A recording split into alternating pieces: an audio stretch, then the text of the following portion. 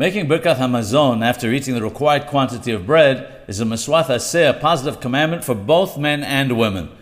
There's an interesting difference of opinion concerning how it should be said.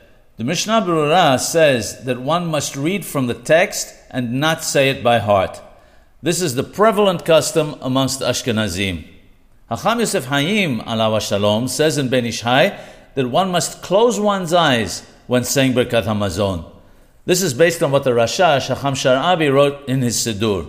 As such, this is the appropriate custom for Sephardim. This assumes, of course, that one can read it correctly by heart.